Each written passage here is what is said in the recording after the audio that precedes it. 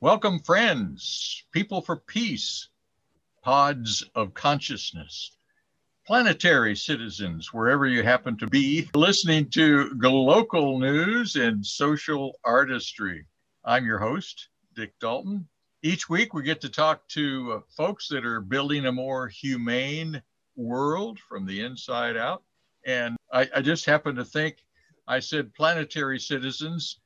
Some of you may be interplanetary citizens. I don't know. We don't know a lot of what all is really out there. So welcome all. My guest today is returning after, almost 2 years. Diana Rankin was sort of a big help to me during the passing of my father 2 years ago on Halloween. So it's good to have you back, Diana. Diana Rankin from Ohio. It's good to be back, Dick. It's good to be talking with you again. Tell us how you would like us to think of you as you're conversing with me today. Well, I think of myself as a healer in many ways, many years ago now. Someone, actually a psychic at that time. I didn't like the word then. I still don't like it, but I use it because that explains, psychic medium explains to people. It has a connotation that they understand, or a definition. And that person said to me that there are body healers, that there are mind healers, that there are emotional healers, and then there are heart healers. And the heart is where it comes all together. So I like to say I use my gifts to help heal hearts. And whether that is helping people just love themselves more, which may be help them find the right relationship, or help them through the current relationship, whether that means helping people with what's going on in our world today, which is difficult energy, helping people develop their own intuition to make their lives better, helping people finding the right career, whatever form that takes. My job, I feel, is to help people really connect with the truth of who they are. And when we're able to do that, we then are able to live ourselves in joy. And as we live in joy, guess what? That's how we spread it around the world. And especially today in our country, we need to calm the anger and bring out the joy. That's not to say we never get angry. We do. But if we're able to take that anger and turn it into constructive use, then it's no longer that we're angry. It's that we're actually working toward a better tomorrow. To talk about healing and healers and various kinds of healing kind of is the season for that. It really is. For those who celebrate Thanksgiving, I mean, here we are. I always say that's a day to really look at what we're thankful for, which we should do every day. But it's kind of nice to have a special day of the year to say, okay, I am really grateful for this or that. I think of myself also as a teacher to help others discover. I remember on our show that I was reading one of your books, The Found Child. The Found Child. We typically would hear about the lost, this and that, but this one, it was The Found Child, which was a neat name to start with. Thank you. And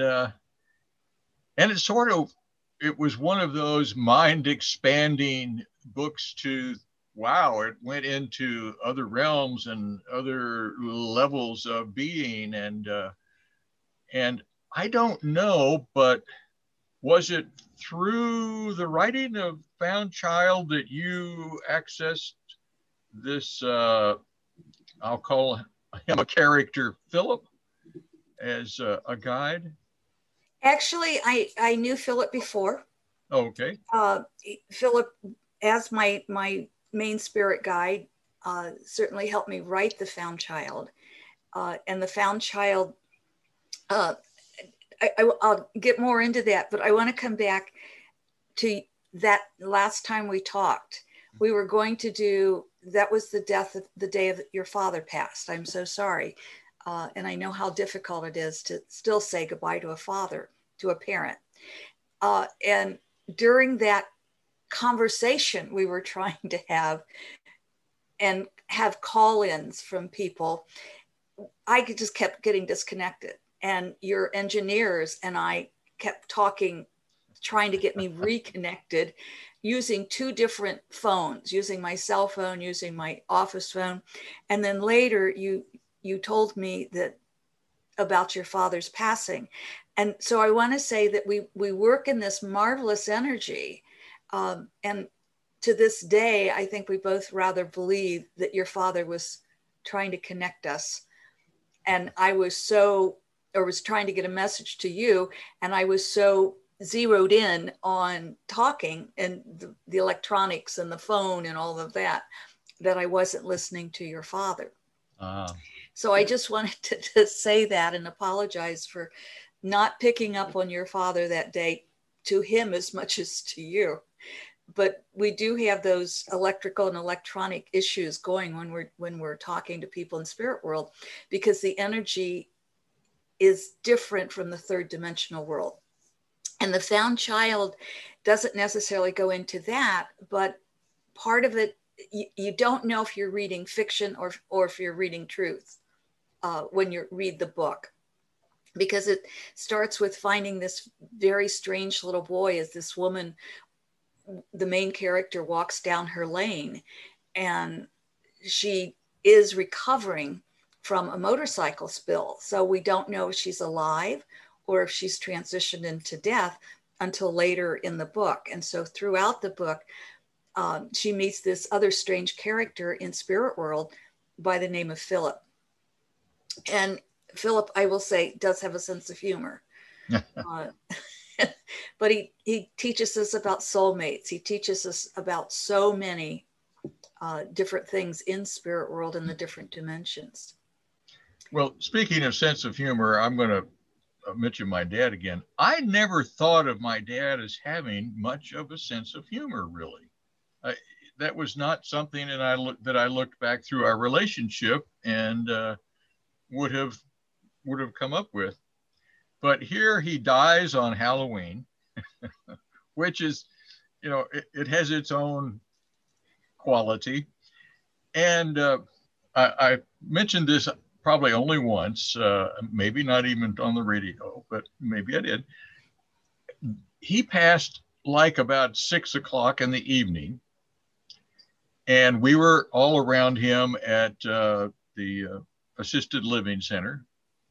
The family that was available was around, and he stopped breathing, and we went out of the room, and then I walked back into the room just for another little look and connection.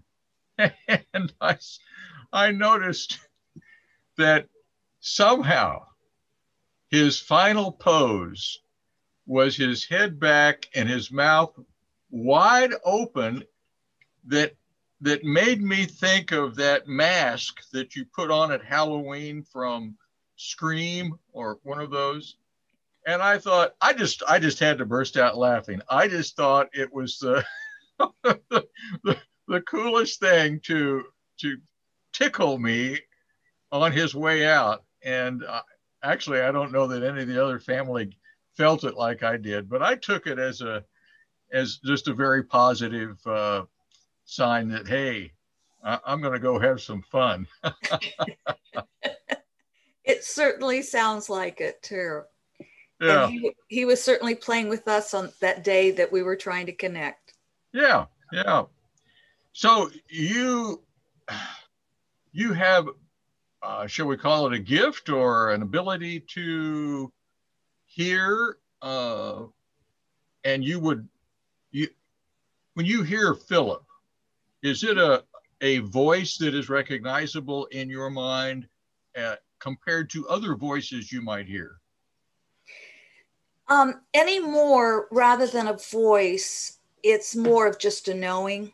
Mm-hmm. I often journal with Philip, especially with the questions for the weekly YouTube videos. And it's just, I just let the pen do the writing. It's almost like automatic writing in that Uh-huh. sense. When I'm out and I see something absolutely gorgeous, like the sunset or the night sky full of stars or something, I always invite Philip to look through my eyes and see that beauty. And when I do that, I feel an extra glow for me. It's like my body lights up. But there are so many ways of tapping in. And I always ask for the main communicator guide. Start there, because we have multiple guides and teachers around us. That if we start with the main communicator guide, that's the one who can kind of get everybody else in line, and we don't have dozens of people talking to us at once, so to speak. It's the same whether it's people or spirit guides. So I have a different guide that I consider my physical healer, a different guide that I use for animal communication, et cetera, et cetera. But Philip is the main conductor, so to speak. And he does work with other people who then work with me.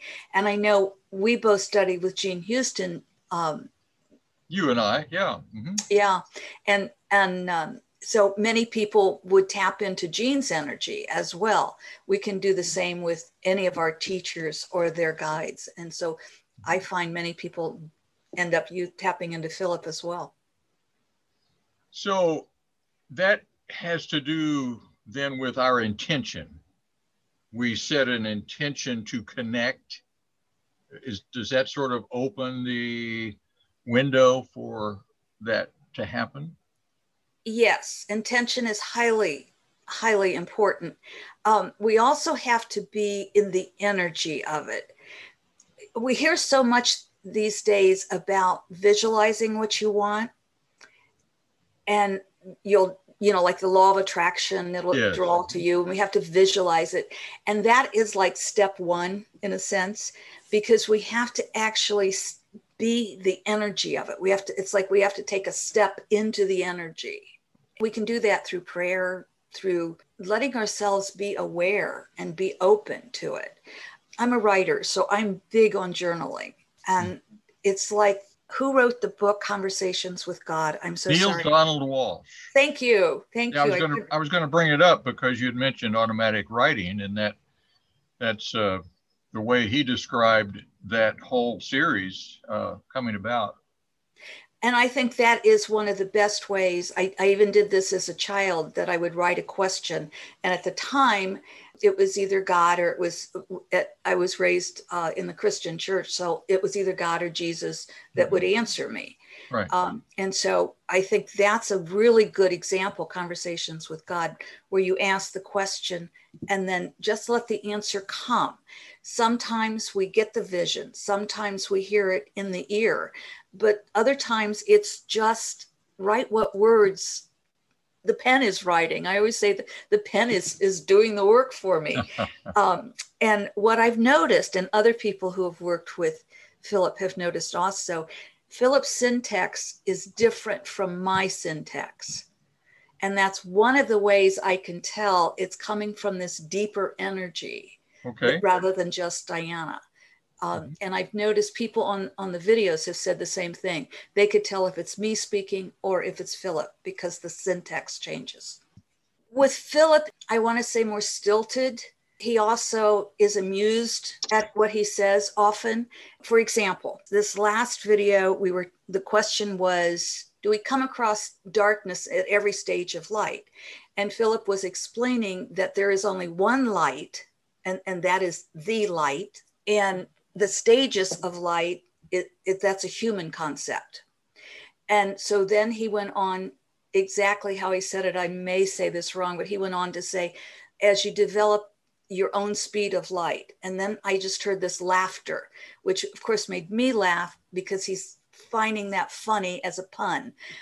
That's something I wouldn't have come up with on my own. So also his syntax does tend to be, I want to say there's more stilted, more formal than my syntax, or the way I talk or the way I would word it.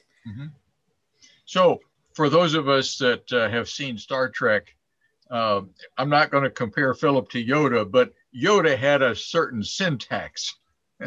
of speaking that you could now people mimic and say, oh, you sound like Yoda.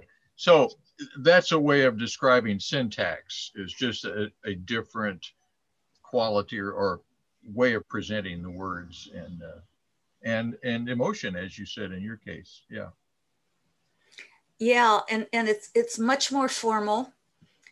It's like years ago when I studied with Gene, and if I would ask Gene a question in the energy, the way Gene would answer me would be the way I would hear Gene, not the way I would answer it. And Gene speaks very differently. She's probably the most brilliant human being I've ever met in my life, I think.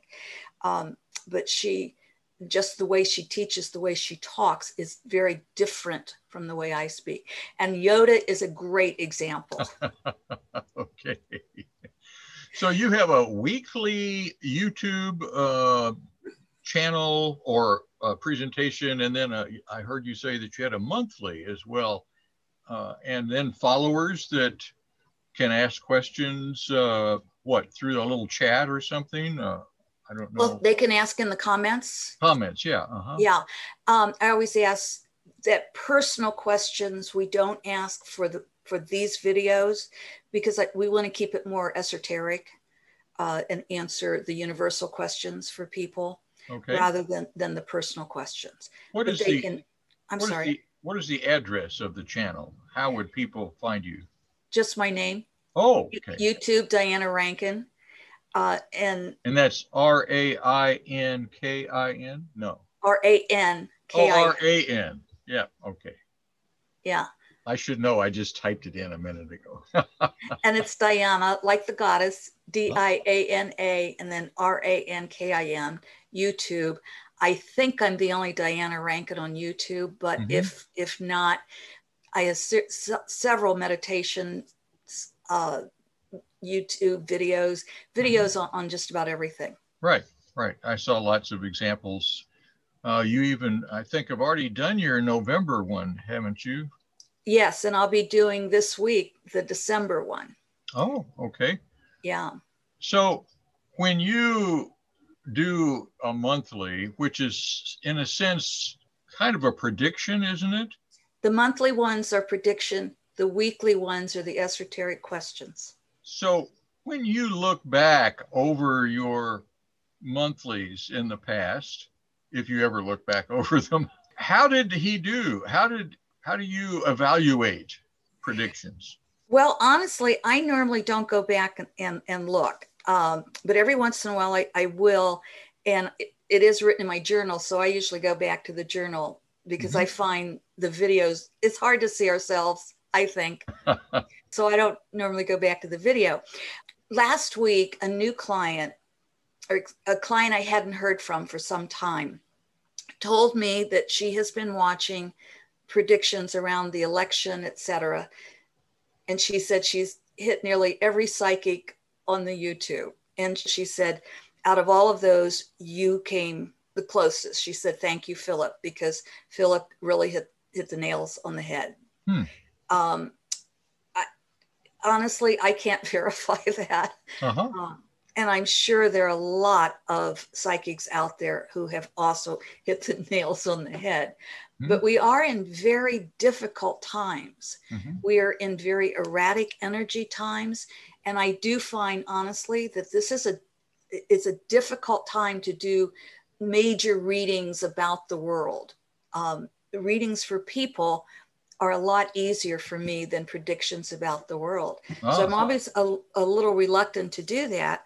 But if it's helpful to people and people tell me it is, and they're telling me Philip is spot on. And I also, from my clients, get a lot of feedback that tells me that how Philip was so helpful to them. Wonderful. Okay.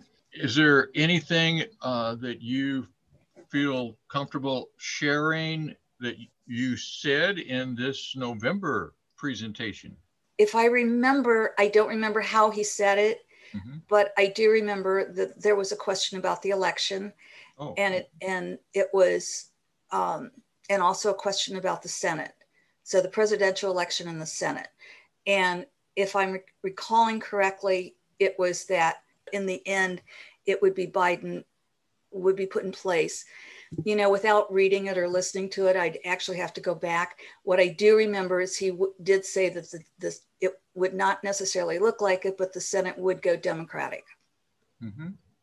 Okay. So we'll have to wait and see about that one. Okay. Wanted a sense of the kind of the flavor of how even specific. I mean, that's pretty specific. So I didn't know if Philip was more in a generalization frame of responding, or it's certainly something that your followers can say, well, I was spot on. So not everybody can say that about their predictions of the future.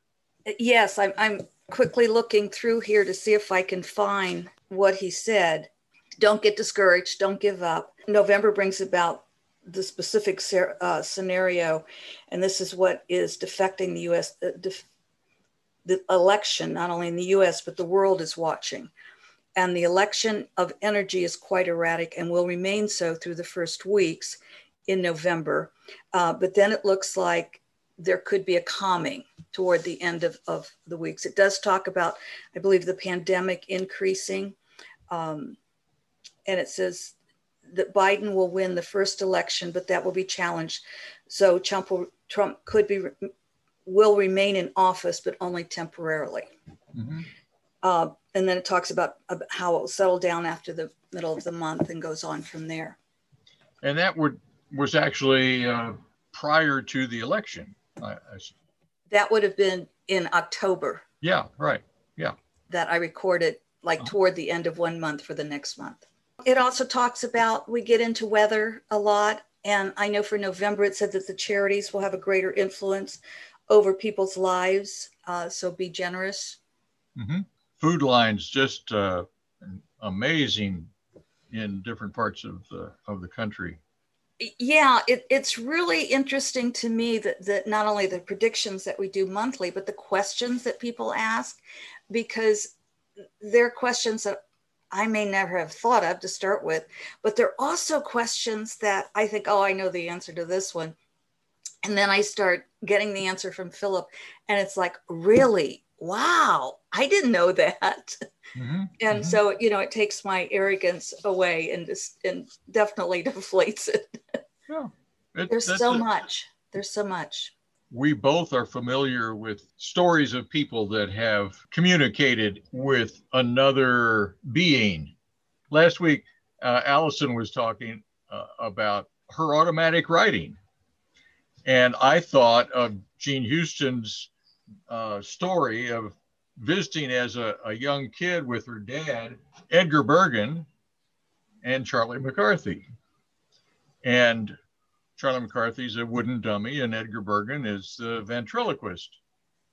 And they happened to come on to his room with the door ajar. They heard the conversation that Edgar was talking to Charlie about these great esoteric questions. Finally, they went in, and her dad said, "Edgar, who are you talking to?"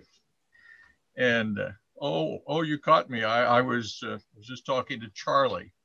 So here's another example of how people have connections, and it's amazing the variety of what we call paranormal. Yet when you start talking to folks, it happens so much that it's almost like normal, and yet none of it is really provable. You got your other side of the world that says, well, if I can't prove that that's what's happening, then I'm not going to believe that that's what you're doing or that's what's happening. And that's another kind of division that we see in our communications with folks.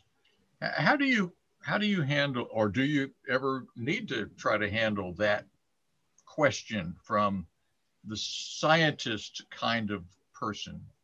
In my courses that I've taught over the years, or in the speaking, and I know this would be true of Jean Houston too, I have had doctors, I have had attorneys, I've had pilots, ace pilots, Air Force pilots, I've had scientists, I've had patent attorneys, I've had regular attorneys. I mean,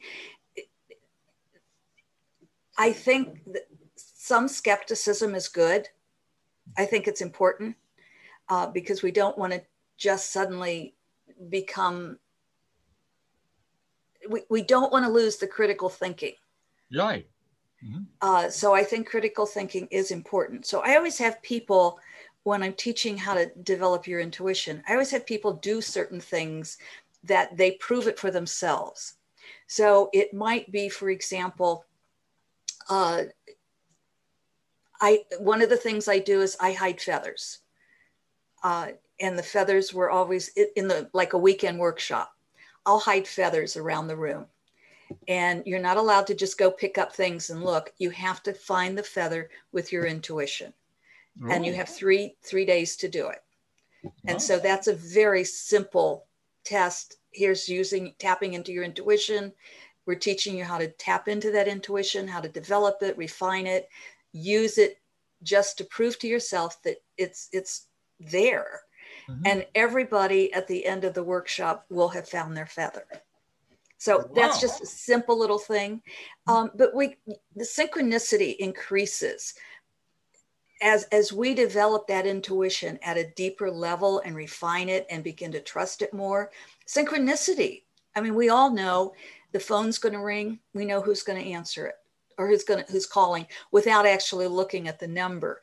When I was in college way back when, so many years ago, the first time, I was at Bowling Green State University, and this was way before the days of cell phones. And my mother, who we believed in woman's intuition, but, don't say the word psychic, but woman's intuition was acceptable. And so my mother would just kind of think of me, and I would kind of pick up that message, and I would go down the hall to the payphone, which is how we would call each other. And I would always know when to go sit at that payphone.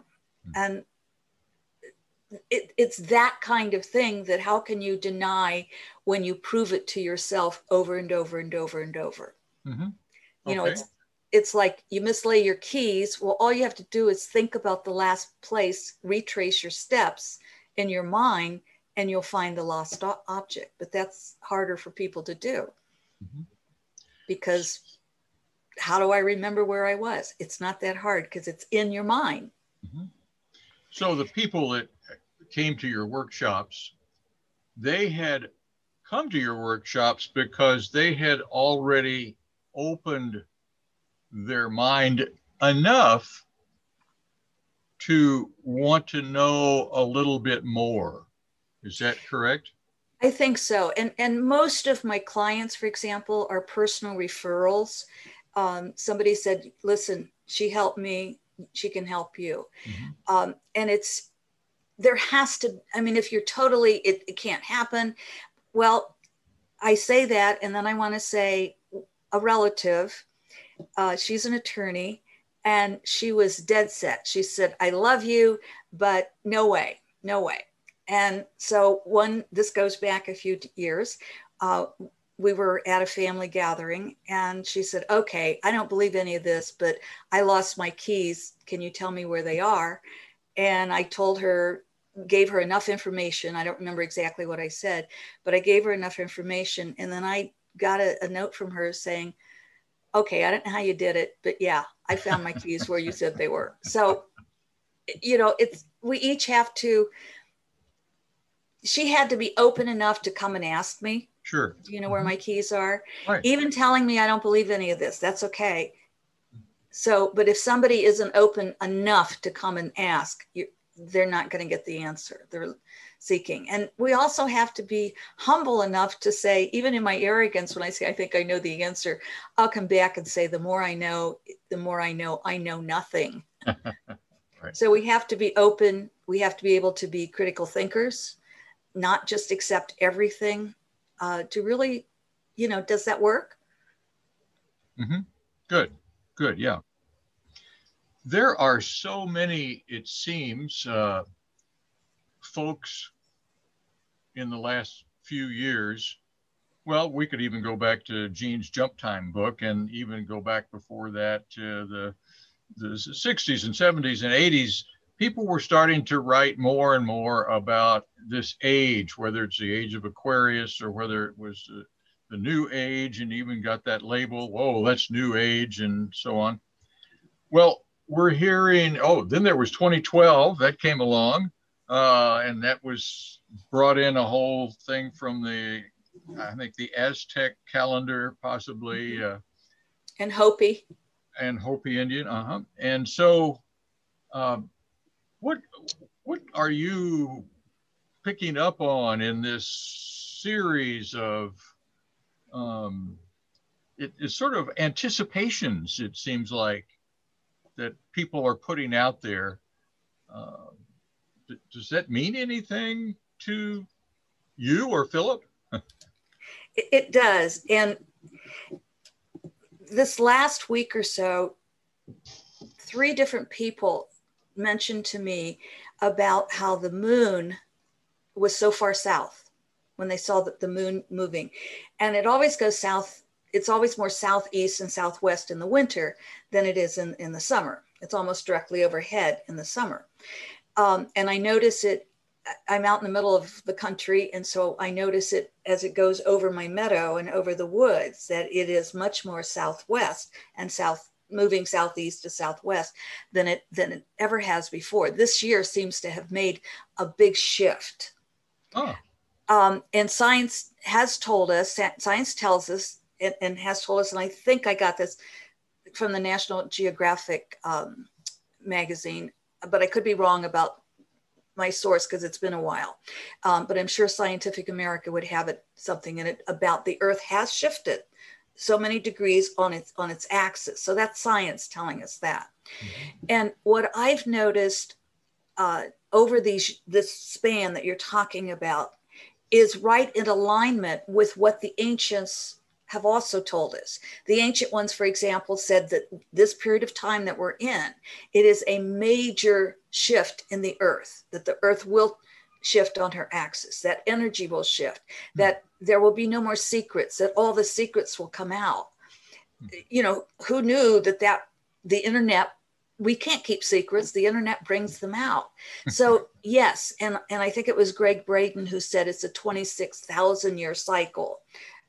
Somebody else said it's a 35,000 year cycle. There also is a 1,000 year cycle. So we're going through multiple shifts and cycles. I call it the evolutionary shift times. And yes, and that shift creates an erratic energy. It creates a difficult energy. But I always say, when we have a wound, we heal our wounds with, if you take your hands and imagine, you know, your hands, just the palm of the hands together. And then you put your fingers together, but you've got this big gap in there. And I say that the wound has to be ripped open.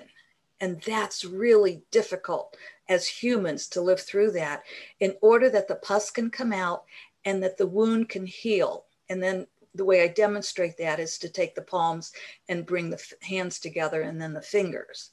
And so I think that what we're doing, and I think we've made the shift, that all these decades before we've been building up to it, I feel we have made the shift. But that doesn't mean in my lifetime, or Dick, in your lifetime, we'll see the end of the shift. I think as Americans, we're impatient.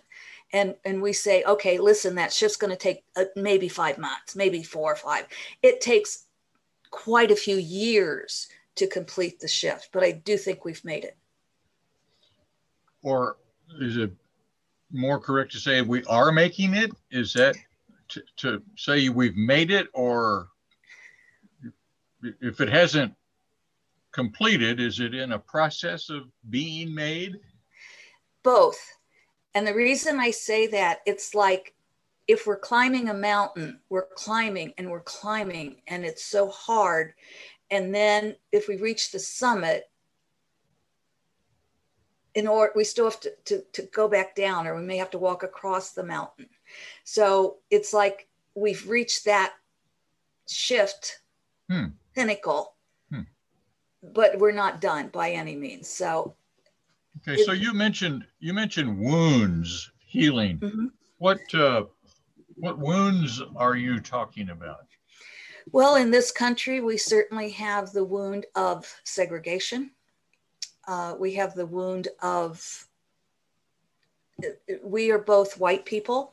So we have the wound of not understanding fully what it's like to grow up with a darker skin in this country. That's a huge wound in the US, the wound of segregation, the wound of police brutality.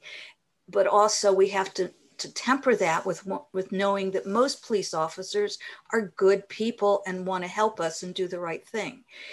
So we're always tempering. We have, racism is huge. We have the 1%, and we have more and more people going homeless. We have vets who come home from war and we don't support them.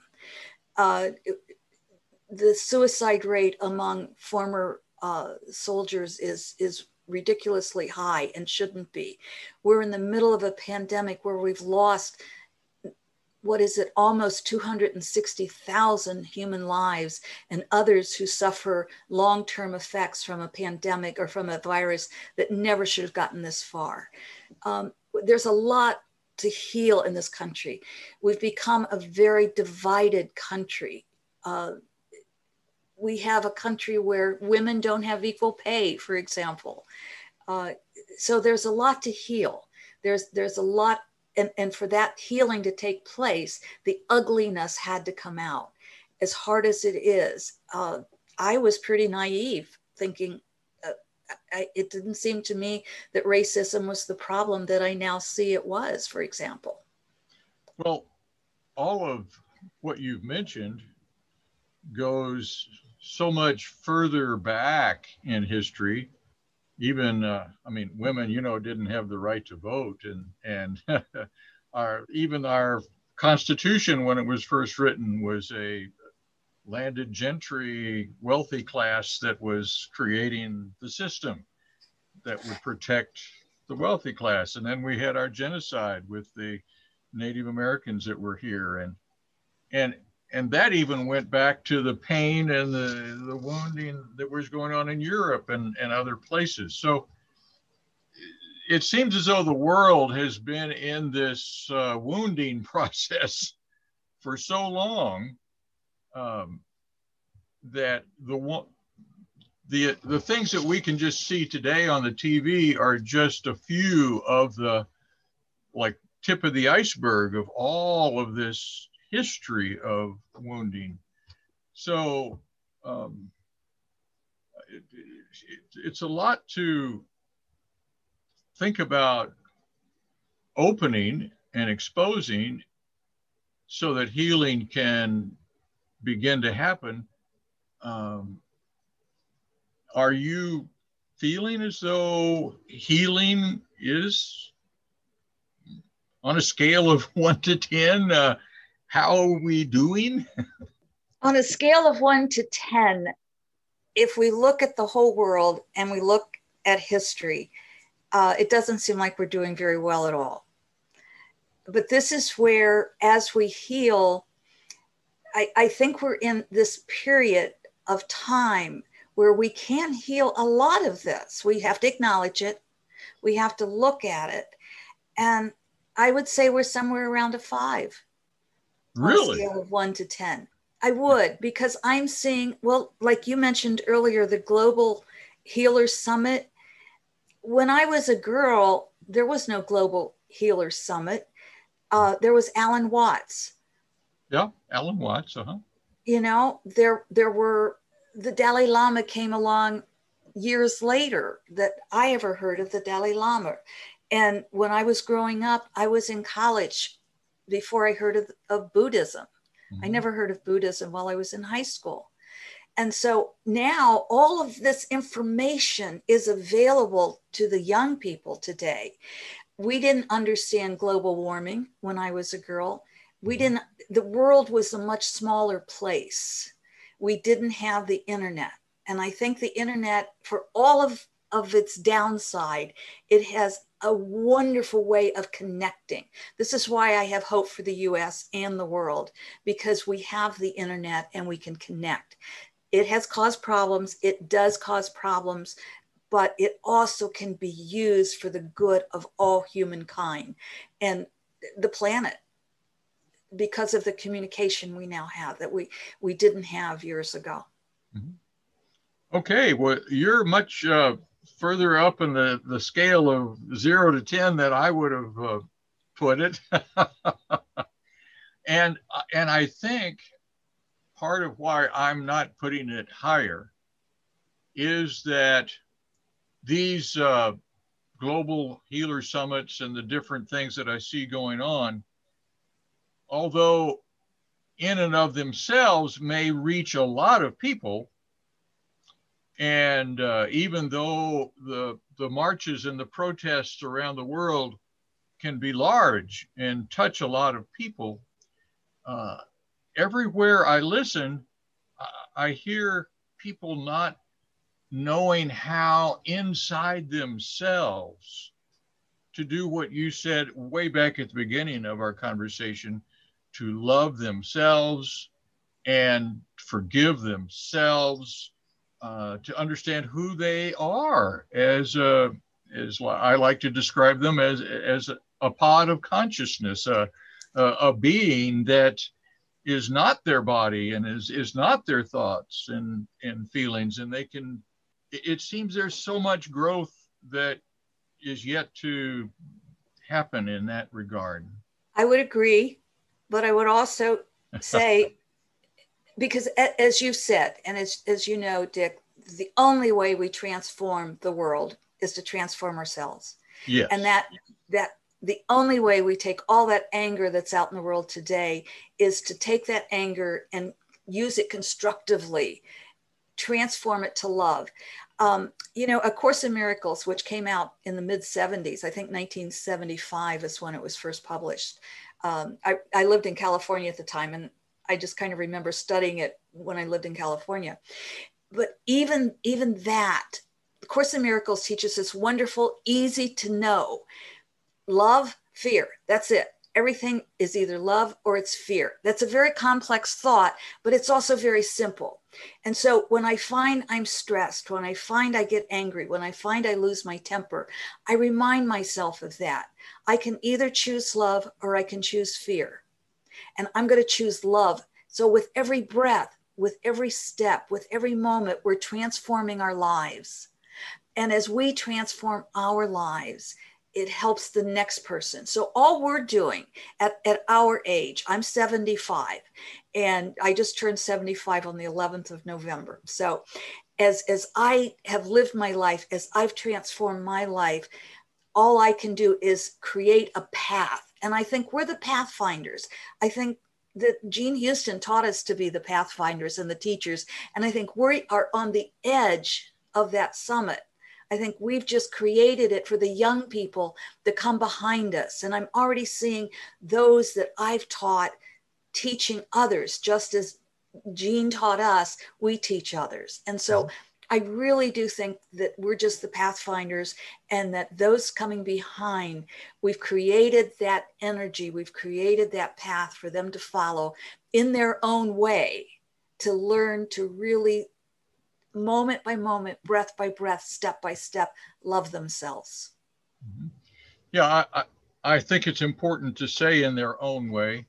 Yes. There was a story that probably comes from some Oriental history, where some sage or leader was asked about what path to take through the forest. And the guy says, well, there is no path you can take. You have to make your own path, because everybody's making their own path, but we're using tools or different techniques and different things that we've picked up along the way, learning to trust our intuition or tap into our intuition. That's a tool that we'll use in our unique way to take that next step. I think we fully agree on that kind of approach. Absolutely. And it helps as I progress on my path, it helps me to know that others have gone before me. And as I'm chopping down those weeds to get through my path, there are others who have shown me how, or give me the tools, as you say, Jean Houston being one of them. And that inspires me to be able to go forward. In the women's movement, for example, Gloria Steinem, way back when I was a young girl, or a woman at that time, and kind of looked at her and said, I don't know, but I will always be grateful. Mm-hmm. Ruth Bader Ginsburg, she made it possible for we women to be able to have wonderful breakthroughs that we couldn't have had without them, even though our paths are very different. When I was a girl, we were allowed to be teachers or nurses. I could still hear my mother saying, no, you can't just be a writer, because writers don't make enough money. You can't support yourself. Yeah, my mother, she worked in the family business with my dad. But then when they separated, she went to real estate. So this is back in the 50s. There were a few areas where, at least in our town in Missouri, possibly because there was a very strong business-minded woman that had helped create a real estate business in our town. And she was a good friend of my mother's. And so she was recruiting women in the 50s to work in that area, and they were quite successful. And so interesting how little pockets of this were taking place. Then Gloria comes along maybe 10, 15 years later as another inspiring woman with ideas. Although here in these little towns and pockets around the world, there were women that were doing the groundwork. Yeah. Absolutely. And I love that story about your mother. That's phenomenal. My mother was a single mother and had 2 children because the father left the family. And she was a published poet, and she was a CPA back in the days that women weren't CPAs, but her boss was not. Her boss was, I don't even know if he had a college degree. But she told me my choices were to be a teacher or a nurse, because she knew how hard it was for her. I think she wanted to make it easier for me. Yeah, we do get interesting advice from parents. Yeah, it didn't stick, obviously, but obviously. Really. Yeah, but there were, in the bravery of the women, like your mother and the broker that she worked for, that took a lot of courage. Yeah, because you had to do it. You were the one responsible for getting your leads and selling the house, or it was all up to you. So I'm going to go back to a question that I bring up often on this show. And you mentioned love and fear, and you mentioned a choice. So how do you describe, in your language, the individual that is making the choice?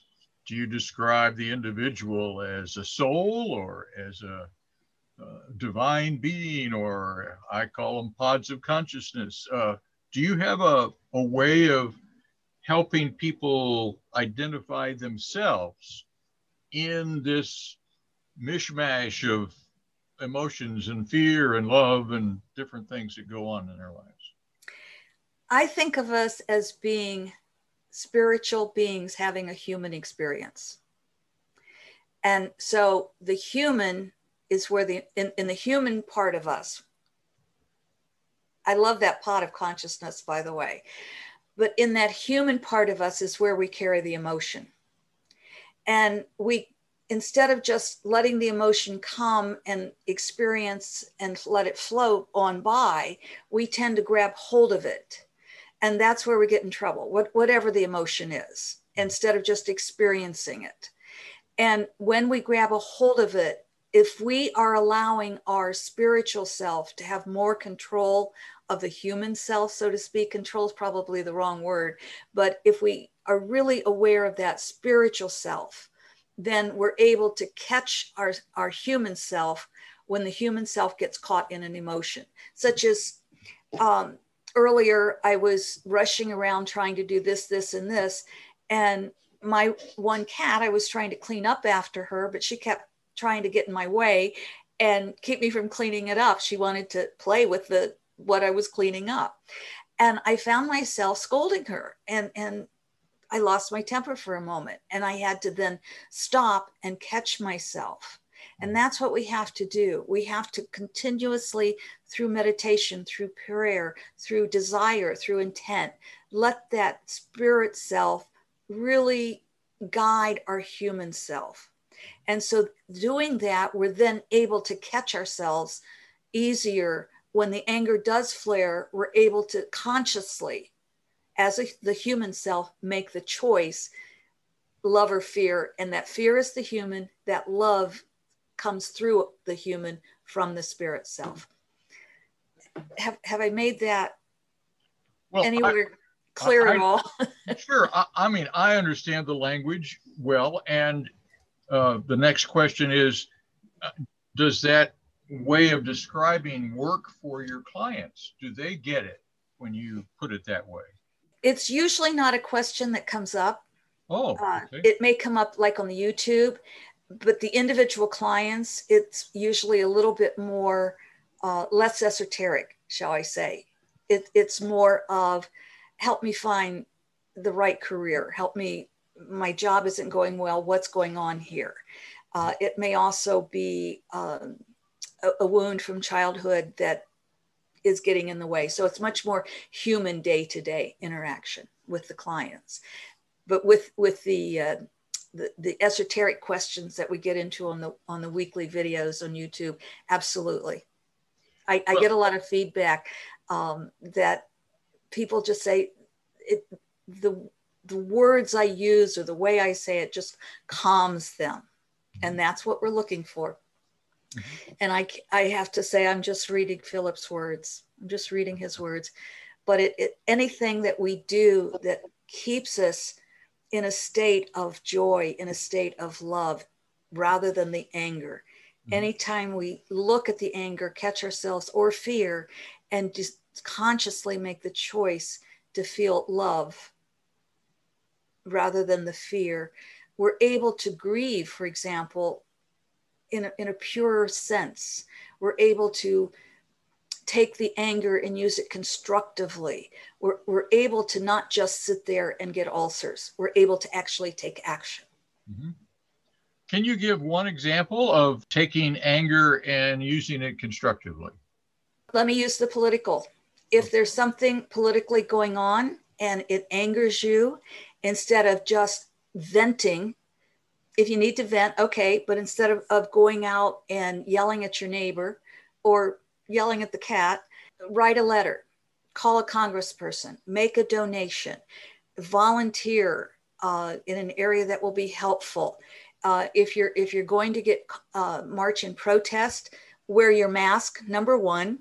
Keep as much distance from others as you can, which isn't possible in mass protest, but also go in love and silence, not in yelling and screaming, and because that accomplishes nothing. Good that you bring that up, because I've observed several protests this last year, and there is a lot of yelling and screaming.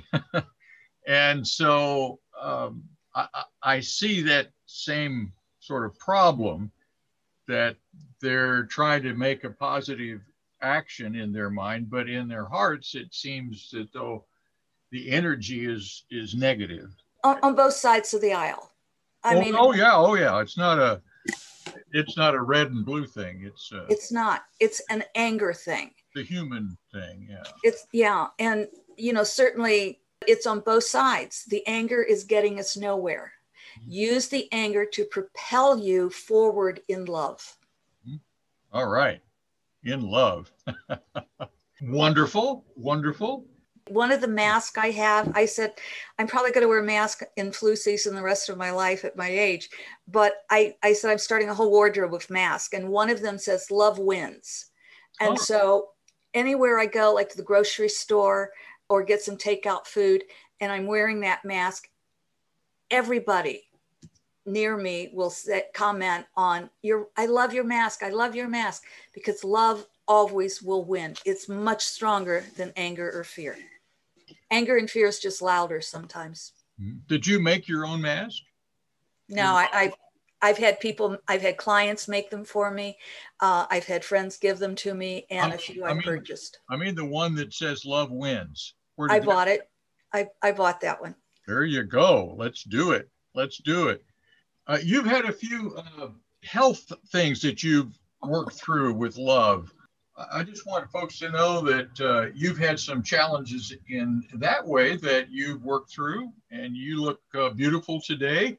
I'm here on Zoom looking right at you, and I think, wow, I can't tell that there was anything that's gone on. Well, thank you. Yeah, it's been several years now, but I had a motorcycle spill in my 60s, and that was the first time I broke a bone.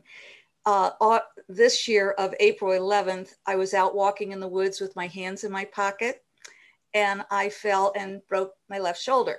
And so that's still rehabilitating. I've got about 95% mobility and strength, but I still got that last 5%. And then just recently, a couple of weeks ago, I tripped over an exercise ball and my dog and hit the back of my head on the edge of the fireplace.